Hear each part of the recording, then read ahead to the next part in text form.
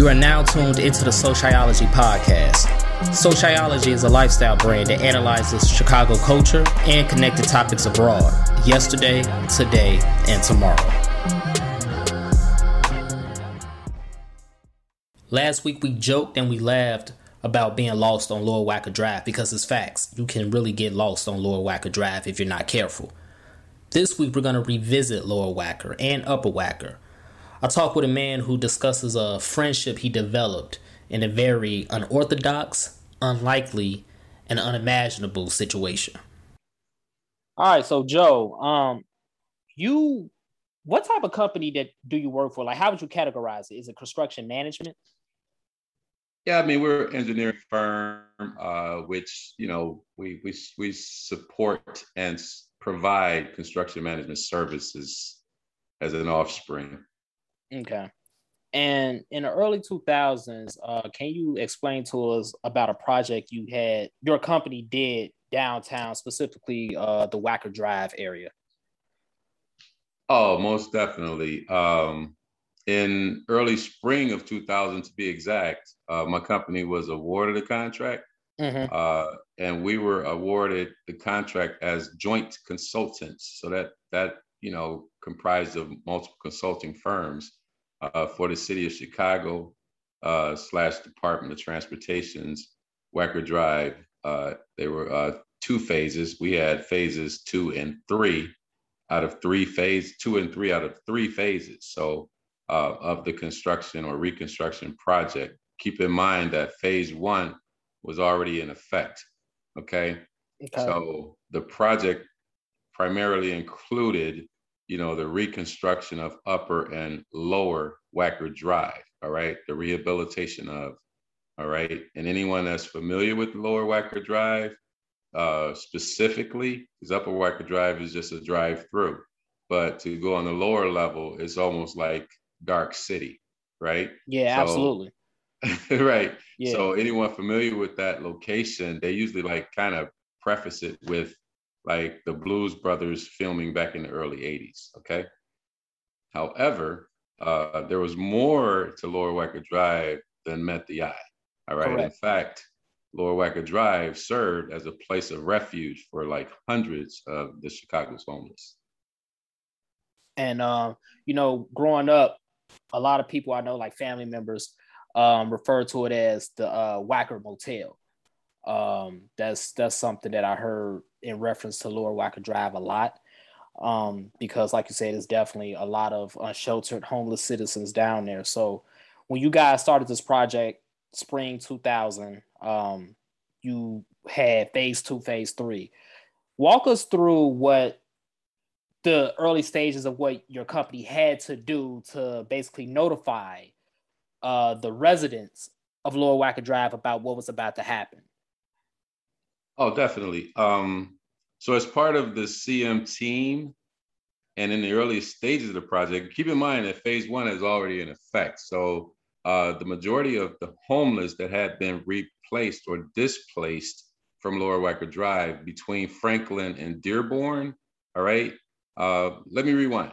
Okay, so phases 2 and 3, phase 2 specifically required the reconstruction between Randolph, which is the north-south leg of Wacker Drive, to the east-west leg, Franklin. Okay, so from Franklin to Dearborn on Wacker Drive east-west, that was the portion of the contract or project that was already in effect. Okay, so those homeless residents had already been displaced. So basically they just scattered, to the safe refuge, which was the opposite sides.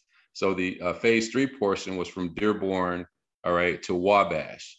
All right. So we had at that point consumed everything from Randolph to Wabash. Okay. That was our process. We were about to consume everything. And all of the homeless people were going to be displaced. And it's unfortunate, you know what I'm saying? So what we had to physically do is go down in teams and knock on tents, shake blankets and all of that, which was dangerous, right? Yeah. And inform these residents because I do call them residents out of respect, that, we were about to, commence with construction, and for safety reasons, they would have to relocate. Okay. Yeah. Many of these, residents, they actually resisted. Okay. And, we had expletives and profanity thrown at us. And, it's those situations where you have to get the proper authority involved, meaning the police officers. In some cases, the police officers had to come and remove them from their locations. Wow. Yep. Wow, that's so unfortunate. And your team had to do this, so it wasn't like CPD or Chicago people on the city's payroll that was tasked to do this. It was your team that had to do it. Your company that was pretty much forced to deliver this bad news. We were kind of faced with the liability of informing them, and I'm sure that there are contract laws that we could have probably looked into and resisted, but in a team of in the effort or team partnering aspect, I mean, we complied. It's we're here. Yeah, I mean, let's go down and try to inform them. You know what I'm saying? In a way that's admirable, right? We respect your location, but we're about to start construction, and from a safety standpoint, you guys will have to relocate, you know what I'm saying, because of falling debris and all of that. And we were going all the way down. We took out the entire upper deck of Wacker Drive. Mm-hmm. So that means that you have no shelter. All right. You're exposed to the elements. I mean, rain and all of that. I mean, anything, inclement weather, anything's coming down is coming down on you. Yeah. So we wanted to give them advance warning and not strong arming anyone. We were it was information only. It wasn't, you are mandated to move. I mean, that was the soft, inquiry or soft information to them. And beyond the soft, when they resisted, then we brought in the proper authorities. And I think that's the right approach in any situation. Got it. And so as you and your team are delivering this news, letting the citizens of Wacker Drive know what's going on and what's about to continue to happen and, escalate, well, not escalate, but, go into further stages, you met a man. How did this conversation go when you stumbled across him? Walk us through that. Seriously? So after we went through our process and all of the residents, literally all of the residents were relocated because it had to happen. I mean, there were delays to the contract, as a result of the resistance, right? But once this was all in place and all of the residents were out, we commenced construction, and we started on the lower Wacker Drive utility work. So we put in a whole utility system. We put in, storm sewers and all that on the lower level. So it's just like building a house. You start from the ground level up. Yeah. This was even before we started demolishing everything, right? From the upper level. So we were trying to get ahead of the game, putting in the utilities and this, that, and the other. So the upper level was still accessible. Going about my normal construction activities daily, because I inspect, right? I make sure that the contractor is building the contract in conformance with the plans and specs. Okay. Got it. Just a normal day. And, I get to, I think it was Wacker and Lake Street. It was Wacker and Lake Street. And there was a gentleman standing at the corner there. There's a lot of little restaurants over there too that we had to keep in the loop on everything, because they had to maintain their business under our construction activities. Correct. So this gentleman, he approached me, he didn't approach me, I approached him because I was on foot. He was standing still, but he was soliciting for money. All right. And that money was for food. His claim was he wanted something to eat. So, and his words were, and I quote, he goes, "Young man," I could never forget this. He says, "Young man, can you spare a couple of dollars for something to eat?" And my initial mental response, mentally, I didn't say this verbally. I said, right. Hell no, right? I mean, because You know what I'm saying? It's like you get this all the time, driving or whatever. People running up to your car, hey, you guys loose change, this, that, another. But it was something about this man that really pricked my heart, right? Mm-hmm. And as well as he was a well-spoken, coherent, man. And it's like every once in a while, God, because I'm a God believer, and God awakens your heart, and he just wakes up your gift of discernment. You know what I'm saying? It's like something about that man, made me look at him a little different than others. Okay. Yeah, you knew it wasn't just a typical, do you have anything for something to eat? You knew it was something different going on. It was something different about him, right? So as a result, I proceeded to, offer this man a meal in lieu of money, and he accepted. And I agreed to join him for a sit down and, an opportunity to break bread. Okay. So with a man who you never met before. Idea. You don't know who he is. You don't know who this man is, nothing, but you chose to buy him some food and sit down with him.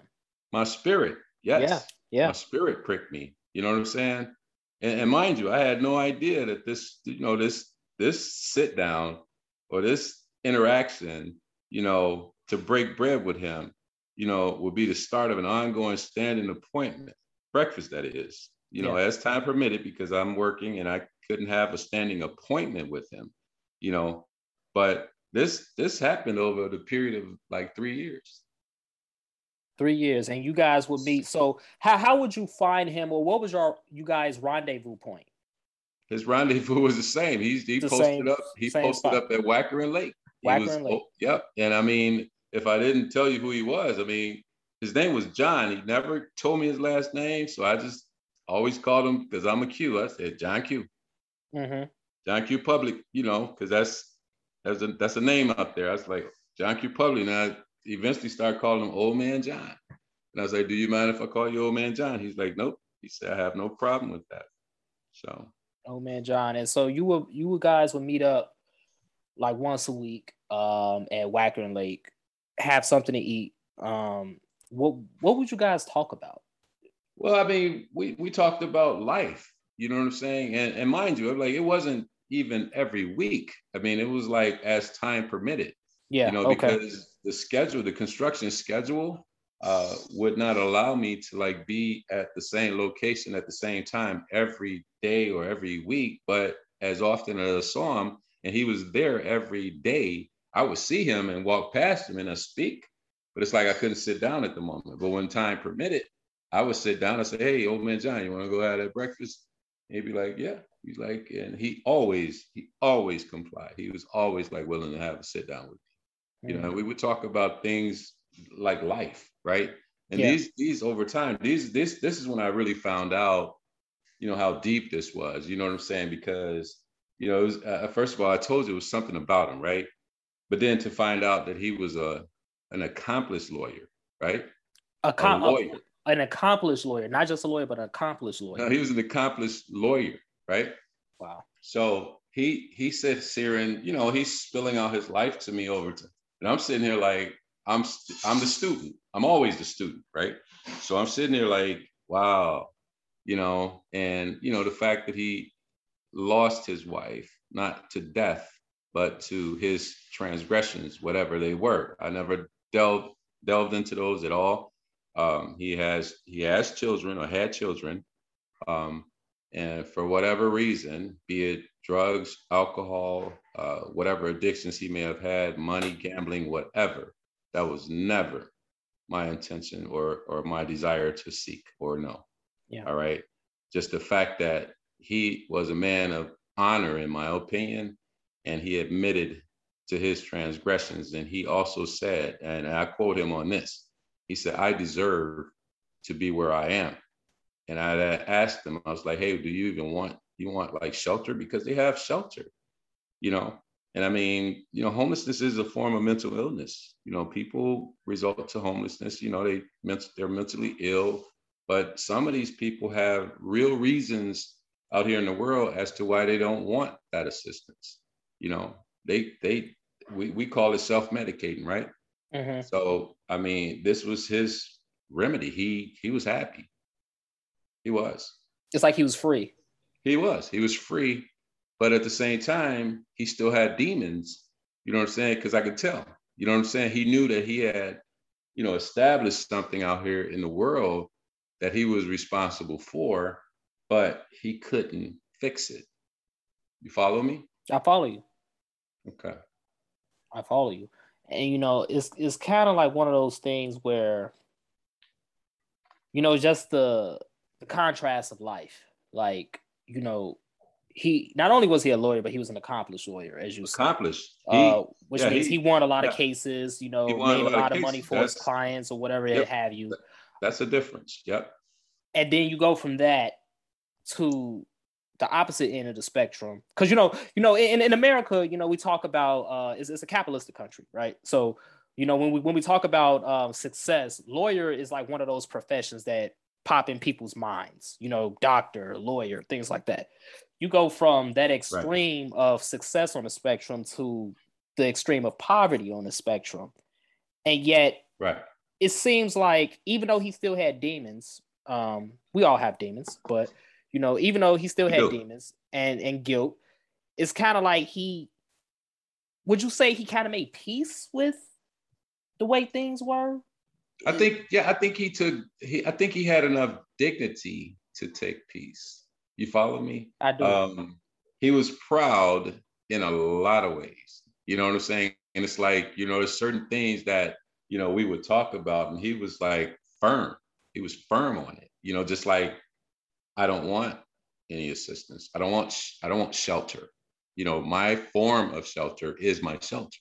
You know what I'm saying? When they do have legal and legitimate forms of shelter where he could have a 1-bedroom, single room, you know what I'm saying? Or they call them SROs, single room occupancy hotel room. He could have that.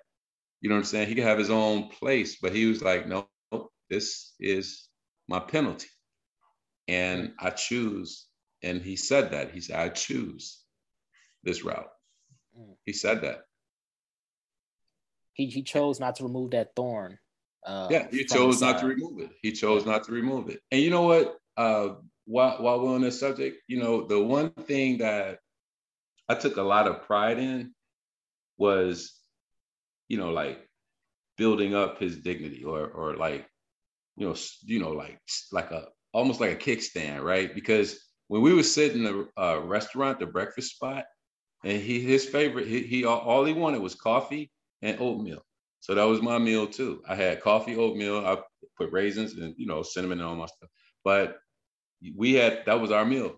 That was our signature meal. That's like, you want the regular Mr. John or Old Man John? He's like, yeah, give me the regular. Have a little bowl of oatmeal and a cup of coffee, man. And I think, let me say, I know that when the people in that establishment would see me and Old Man John, because I would have on a safety vest. I had my hard hat on when I walked in. They knew that I was a public servant, meaning a worker, and Old Man John was homeless. But I think that the perception changes when we lend ourselves, to the less fortunate, and show that we support them. Yeah. Everybody don't have to throw everybody in the gutter. You just don't. At the end of the day, we're all still people. We are. We're all still humans. And just because whether you live in a mansion or the Wacker Motel, as some people refer to it, like I said, growing up, it doesn't change the fact that you're more human than I am, or vice versa. Mm-hmm. So you said this went on for 3 years. 2000, spring of 2000, literally spring of 2000 to like April of 2003. That's when we wrapped up the project. Yep. And when you wrapped up the project, you didn't see Old Man John again. Well, I ended up going off to another project. So, I mean, that's the construction management business. It's like we propose projects and we, earn or win proposals, and we have to keep it moving. So Old Man John, mind you, I mean, he didn't have any form of, communications like a phone or any of that. He was just, out here living, and it's funny. It's funny that you brought that up, because they have a form of, communications. I mean, the homeless, they have their own form of communication. And it took me back So like when we grew up, when we didn't have cell phones, I don't know if you were born in that. You couldn't have been born in that era. When we didn't have cell phones, most of the 90s, you know. Cell phones didn't exist. Oh yeah, I wasn't born in that era. Yeah, cell phones didn't exist, you know, in the 70s and 80s when I was growing up. Right? They didn't exist. And it was almost, you know, like you had the town crier. We got information. We asked as it is today, but we got that information. It's just amazing how, you know, technology has changed a lot, but you know, back when communication got across all lines. It really did. When did you cross paths with Old Man John again? Well, well, let me take you back to like one of my favorite quotes from him though, when we used to sit down. I can't let this opportunity pass. Yeah, please. But we would sit down and he said, Ryan, he's like, man, I can't wait until you all are done with my new condominium, you know, because he was waiting on the opportunity to move back down there, right? And it's like, I would share these stories with my wife, right? And you know, I have a Black wife, obvious, but I used to always think like she thought I was making all of this up, right? Mm-hmm. So I would bring these stories to her about my interactions with Old Man John. And she's like, you know, she'd yeah me to death. And oh, okay, that's nice. You know, but in the back of her head, like she think I'm on some BS, right? So over the years, it's like I was like, man, I wonder if Old Man John doing all right down there, you know. And it's like, we should probably drive down Little Wacker. She was like, you know, because it's like, it's she no said parking. No. She said, Yeah, She didn't say nope. She said, because it's like a speedway down there, right? Yeah. It's nowhere to park it's like unless you go City. to like the docking stations and then you foot it. You got to park in the loading dock, and then you have to walk everywhere, right? So that was not an option. And, you know, we wrapped up in 2003. A couple of years passed. One particular year, my wife and I were like, you know, like feeling ourselves, you know, because we've been together a long time, my wife and I. We were like, let's just go down to Hyde Park. So we went to Dixie Kitchen. We had a meal, and we had parked right there in the lot at Dixie Kitchen on like Lake Park, 53rd, so to speak. And you know, we on our way back towards 53rd, and we were like, hey, let's go see if the Tiki Room is still open. You know, Tiki Room was a bar, and they sold like the really strong drinks, right? Yeah. They called them zombies. I heard about the Tiki Room. Never been there, but I heard about it. Right. But we're on our way there. So I see this guy. It's like, man, wife and I hold hands walking. I was like, man, that look like, man, he walked just like Old Man John. It's like he got the swag. Because Old Man John had that, I ain't in nobody's hurry, man. You know, it's like, he just had on my own time. Yeah, he had that calm about him. And it's like, out of nowhere, it's like, I instinctively go, Old Man John. And this dude turns around slowly, right? I could almost see it like it was yesterday, okay? He turns around slowly. And my wife, I said, Rhonda, that might be him. We start walking fast, right? We walk fast as he slowly turns around. I get up to him, and I was like, man, Old Man John. And he looked at me, he go, Ron? I was like, Ron. He say, Construction Ron. I was like, yeah, Construction Ron. He's like, man, it's so good to see you. And you should have seen the look on my wife's face. She was sitting there like. She was like, damn, he was telling the truth all these years. He wasn't bullshitting. He wasn't bullshitting. I told you, right? So we sitting there laughing and, you know, just reminiscing and all that, you know, about the times we sat down. It's like, I had to tell him, I said, you taught me a lot, man. He said, you taught me a lot about humility.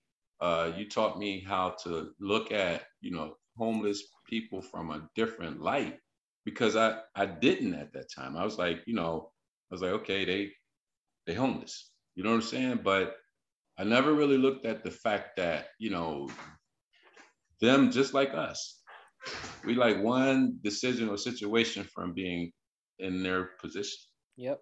And so living in that Wacker condo, just like he was. No, seriously. And it's like we have to keep that in mind, man. I mean, as we go along our way, humility is everything. I mean, don't put yourself in a position where you don't think this could happen to you, because it could be one major medical situation with one of your children, your spouse. I mean, this could change the whole dynamic of how you live. You know what I'm saying? Absolutely. And for everything that we're talking about here, I'm saying this to you like with all sincerity, man. It's like I didn't want to know what his situation was. I didn't want to compromise our friendship by digging into his life like that. But he did volunteer the fact that he lost it all and he had it. You know what I'm saying? And I know he had it, because the level of articulation that he spoke with, you don't get that on the street. Absolutely. So, and what year was this when you and your wife saw Old Man John in Hyde Park? I want to say it was 2007. So about 4 years. It wasn't any sooner than that, because Barack Obama was elected in 2008. This had to be. It was either 2007 or mid 2006. But I didn't document that. You know what I'm saying? But I know it was one of those years. Yeah. Got it. And you haven't seen him since, right? No, I haven't. I mean, because again, he still didn't have any form of communication. Correct. And I said, so basically I was telling he said he'd see me in traffic, but I was like, yeah, I mean, I guess I will, right? So if circumstances permit, we will see each other. But he didn't have any form of communication.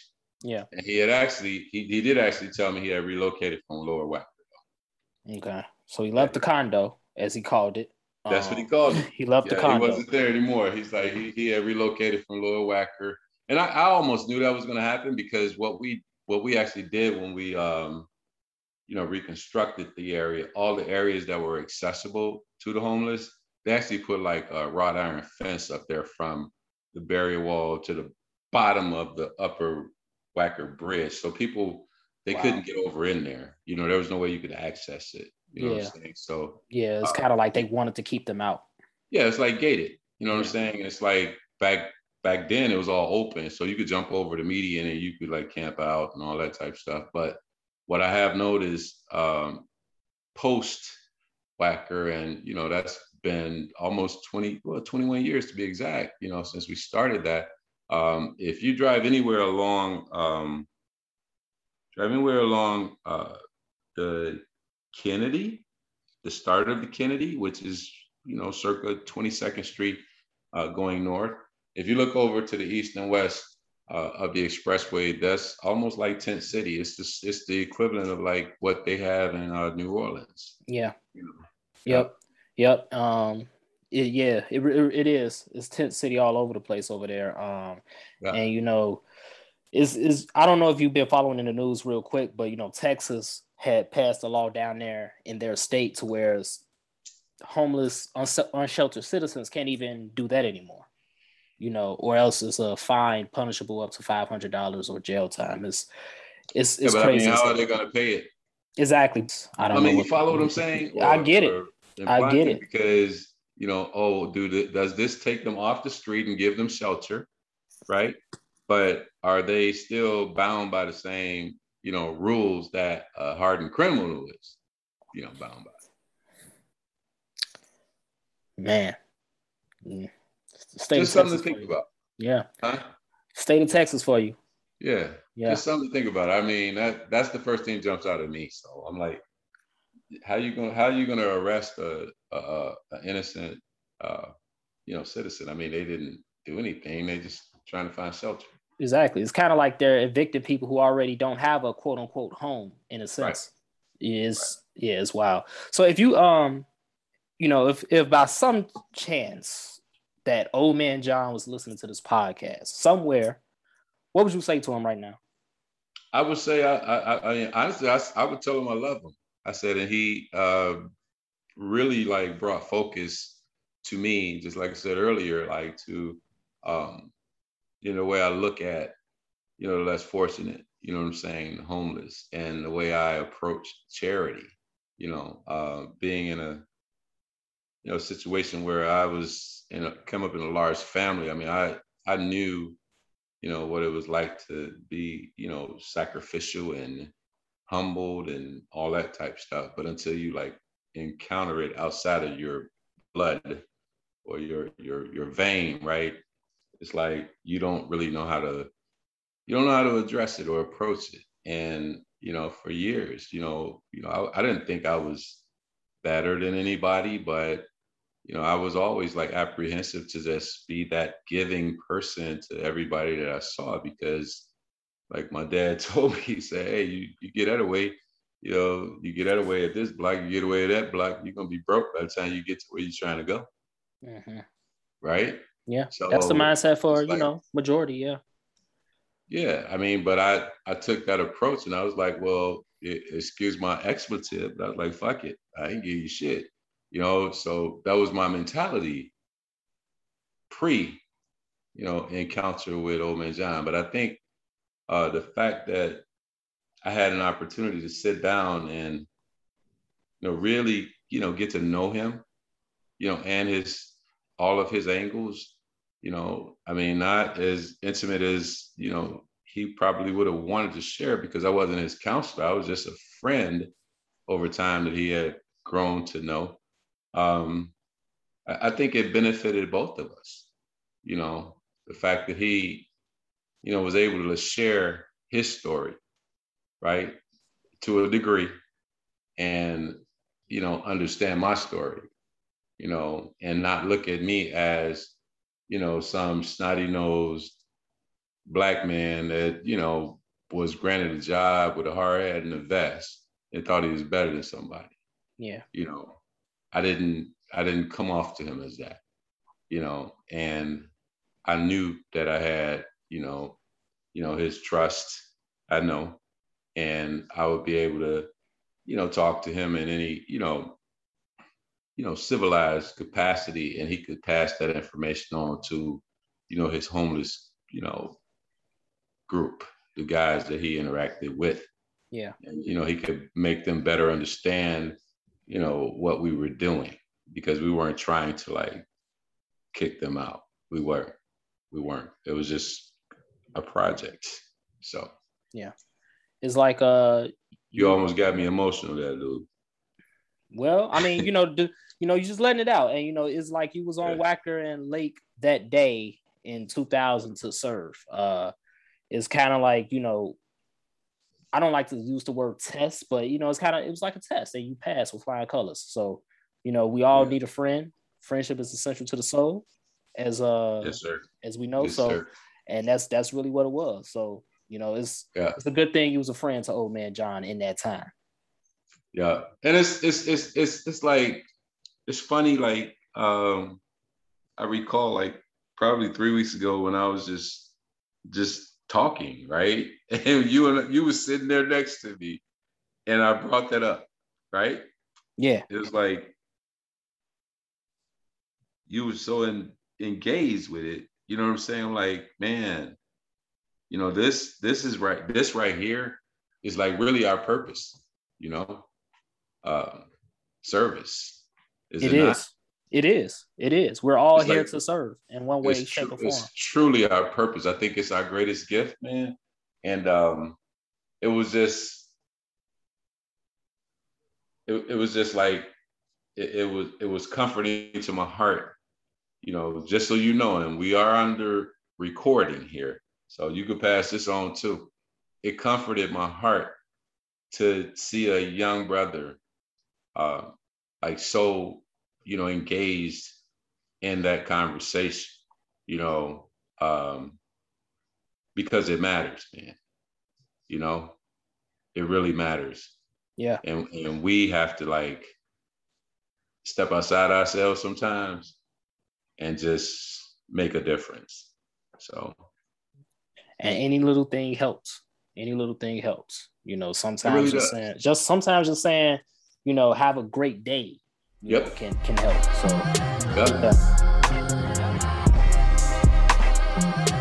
If you enjoyed this podcast, I ask for two things. Number one, leave a 5-star review. And number two, pass it on to a friend who may enjoy it as well. And don't forget to subscribe to our other podcast, Mogul Motivation from True Stories Media.